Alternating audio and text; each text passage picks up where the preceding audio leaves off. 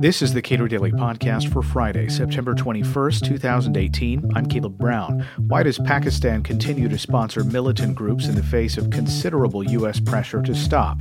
It's a question that's plagued U.S.-Pakistan relations for decades. What should the current administration do to reduce tensions in pursuit of shared goals? Sahar Khan is author of the new Cato paper, Double Game, Why Pakistan Supports Militants and Resists U.S. Pressure to Stop. We spoke yesterday. Double game refers to the U.S.-Pakistan relationship, and it has been a term that's been used for several years now for a couple of reasons. The first is that the U.S. and Pakistan have always been allies, but they haven't always been the best ones. And so the United States feels that Pakistan is playing a double game with it, because on the one hand, Pakistan will say that they are an ally in the global war on terror, and that they will facilitate U.S. interests and U.S. operations on the ground in South Asia, specifically in Afghanistan. Yet, at the same time, there has been a lot of empirical evidence that indicates that Pakistan has been sponsoring militant groups throughout the region. And so that's essentially the double game. It also points to a phrase that's been used historically called the Great Game, which has been referred to politics in Afghanistan, not just domestic politics, but also foreign interests that have colluded with domestic politics in Afghanistan. So the Great Game essentially refers to Russian interest or the Soviet Union's interest when it invaded Afghanistan. It refers to U.S. interest, to some extent even Chinese and Indian interests. So the term is almost, to connected to the Great Game, but then it also is specifically referred to, it's used to refer to the U.S.-Pakistan relationship. So when Americans think about the U.S. relationship with Pakistan, if they do, it's probably a mistake, and correct me if I'm wrong, to think of Pakistan as a government that is in any way monolithic. That is, Pakistan could support militants and yet make these pledges to the United States to be helpful in U.S. efforts in the region, and no individual is being duplicitous. Is that fair? Yes, that's absolutely fair. I mean, Pakistan is a very complex country, and I think when the United States, or at least when Americans think about Pakistan, they tend to think about it as the place where either Osama bin Laden was found, where he was in 2009, or they think of the place where there's a lot of extremism and, there are a lot of, Islamist militants roaming around freely. To be fair, those statements of mine are not inaccurate, but it is also not a complete picture of a country. And Pakistan is very much a developing country.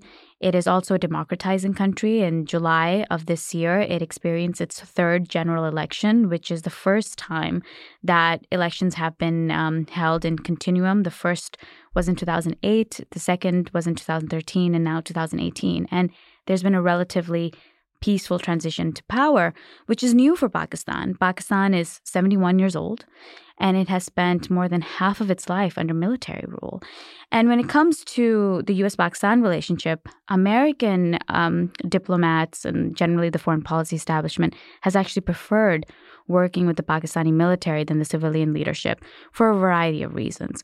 So some of American perception about Pakistan, I don't want to say that it's inaccurate, but I do think that it is incomplete, and it inflates to some extent the kind of government that exists in Pakistan. I can't imagine the U.S. government is popular in Pakistan. Well, certainly the Trump administration is not, that's for sure. I think the Obama administration very much was, mainly because of Barack Obama's personality and his speeches, etc. I mean, generally, yes, there is a lot of anti-Americanism in Pakistan, but America also has one of the largest Pakistani diasporas, right? So a lot of Pakistanis want to come to America. There is always a line outside of the embassy and consulates. People want visas to either visit, to study, or to work. And so, yes, on an official level, you could say that there is anti-Americanism. I think Pakistanis are frustrated with some of the rhetoric that American officials use. They are not a big fan of drone strikes, for example. They're not a big fan of, Secretary of State Pompeo saying that, we're going to cut aid and that, they just essentially don't like being seen as a country that is so dependent on the United States. But that said, a lot of Pakistanis want to come to America, and they know a lot about America. And when they do come here, they are very good immigrants, and some of them who do become citizens end up being very law-abiding citizens as well. So it's kind of like a mix. The official sort of rhetoric does not match the ground reality. As you note in your paper, since 2002, terrorist groups have killed more than 22,000 Pakistani civilians. So does that give any credence to the U.S. efforts in that region from the populace of Pakistan that the United States is active in that region for the express purpose of knocking out terrorists? I think that's a great question. So yes, Pakistan has lost thousands of civilians in this global war on terror. Some of it is because of the global war on terror, but some of it is also because of some domestic politics of its own. So I think there's this idea that these civilians would not have died had the global war on terror not begun, had the U.S. not invaded Afghanistan. I'm not entirely sure that that's true. Pakistan is a country that has experienced a successful secessionist movement. For example, when Pakistan was created in 1947, there were two wings, West Pakistan and East Pakistan. And East Pakistan eventually in 1971 became Bangladesh. And so that is one success story of a secessionist movement, of the Bengalis sort of seceding and becoming Bangladesh. So Pakistan has a very troubled relationship domestically with ethnic groups and with religious groups. And so even though the general public likes to blame the United States' involvement in the region, especially in Afghanistan, for some of the troubles that Pakistan has experienced, but I don't think that that's a fair assumption. So given the number of terrorists that have killed, more than 20,000 Pakistani civilians, what has been their substantial response to trying to counter that terrorism?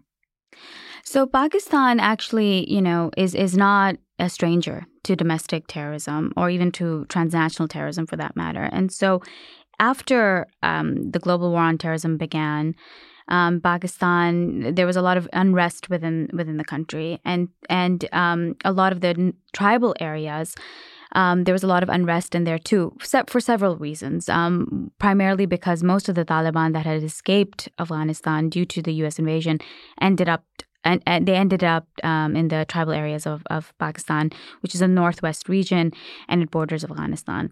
So in order to counter some of the violence that was going on, the Pakistani military establishment launched a domestic counterinsurgency campaign in 2009, 2010, 2011, etc. And there's one that is still ongoing. And it has been primarily responsible for killing numerous militants, or those that the Pakistani state has labeled as militant. But more than that, I want to just sort of talk about just militant sponsorship in Pakistan and what it means. So generally in Washington, D.C., the U.S. administrations have always accused Pakistan of sponsoring militant groups. And they are not wrong. There is now enough empirical evidence to indicate that Pakistan indeed has been sponsoring militant groups. But when we say that Pakistan has been sponsoring militant groups, it's not the whole of the country. It's actually the military establishment and intelligence agencies. Now, within Pakistan, the military has sort of evolved into a political and economic organization. And it wants and is in charge of foreign policy in Pakistan and of national security interests. Now, when we think about sponsorship, we always link it, in the U.S., we always link it to Pakistan's military establishment, which is true. But the Pakistani military establishment has been facilitated by civilian counterterrorism agencies. Now, Pakistan, like many countries, has, an equivalent of a Department of Homeland Security, an FBI, etc., that is in charge of law enforcement and domestic surveillance and sort of, domestic security. But all of these agencies, when you look at them collectively, it's clear that they actually facilitate sponsorship. And in my paper, I've analyzed 3 civil agencies that do so. One is just the legislative branch itself, because it's the one that writes the anti-terrorism laws. And Pakistan's anti-terrorism legal regime is very vast. It has 17 laws. Some of them are colonial laws that have been translated into terrorism. Some are new laws that address how terrorism charges should be dealt with. Then I look at the judiciary, specifically the anti-terrorism courts, which are special courts that operate separate from the criminal justice system. And then I look at the police, especially the counterterrorism departments and counterterrorism forces, which are special forces that deal with domestic terrorism. So all of these combined, basically, the laws have consistently given the executive branch more power in the realm of terrorism. The judiciary has systematically justified this executive overreach by saying that it's constitutional. And the police has wanted to be more like the military in terms of operations, in terms of capacity and capability. So when all of these three institutions are analyzed closely, one realizes that it's not just the military establishment that's been sponsoring or helping in sponsoring militant groups, but the civilian institutions have been complicit as well. So it seems that the United States can't expect a lot out of the official channels in Pakistan and the arms of the government with respect to trying to help with U.S. aims. But what can the U.S. government, the Trump administration, the State Department, and the U.S. military do to, I guess, adjust their expectations toward what we can reasonably expect from Pakistan as we try desperately to conclude the war in Afghanistan? Well, I think when it comes to, first of all, there are a couple of things going on. First is how can the United States use Pakistan or potentially ask Pakistan for help to meet its own interests? First of all, I don't think the United States has a coherent strategy when it comes to South Asia, especially when it comes to Afghanistan. Now, of course, here at Cato, we would like to see a withdrawal plan in place. And for years, Cato scholars had been advocating for U.S. troops to leave Afghanistan. But within Washington, there are two camps of people. The most dominating camp are of those who say that U.S. troops should remain in Afghanistan till Afghanistan becomes a stable government. Now, a stable government in Afghanistan means two different things. It means something different for Pakistan, and it means something different from the United States. And I don't think that they're always aligned in it. And then also within the United States, we see that there is a group emerging which advocates for U.S. troops to withdraw, but they say, well, the U.S. troops should not remain as in a general capacity, but they should remain in Afghanistan to train the Afghan National Security Forces. Again, the problem becomes, well, how long will they remain there? And when do we know that training of Afghan National Security Forces is complete? So, within the U.S., there's a lot of incoherence and a lot of inconsistency when it comes to U.S. policy in Afghanistan. Now, this inconsistency with regards to Afghanistan bleeds into the United States' relationship with Pakistan. Now, in terms of Pakistan has always wanted a friendly government in Afghanistan. It already has a neighbor to its east, India, that I think, in simple terms, they do not get along. And Pakistan has perpetually feared that India wants to take over Pakistan.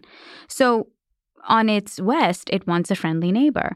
And, Pakistan, since the Soviet withdrawal in 1989, has betted on the Mujahideen, that some elements became the Taliban, and the Taliban ruled from 1996 to 2001, as you know. So Pakistan has always sort of betted on the Taliban. And Pakistan's argument is, well, at some point, regardless of the stability of the Afghani government, whatever that might mean, the U.S.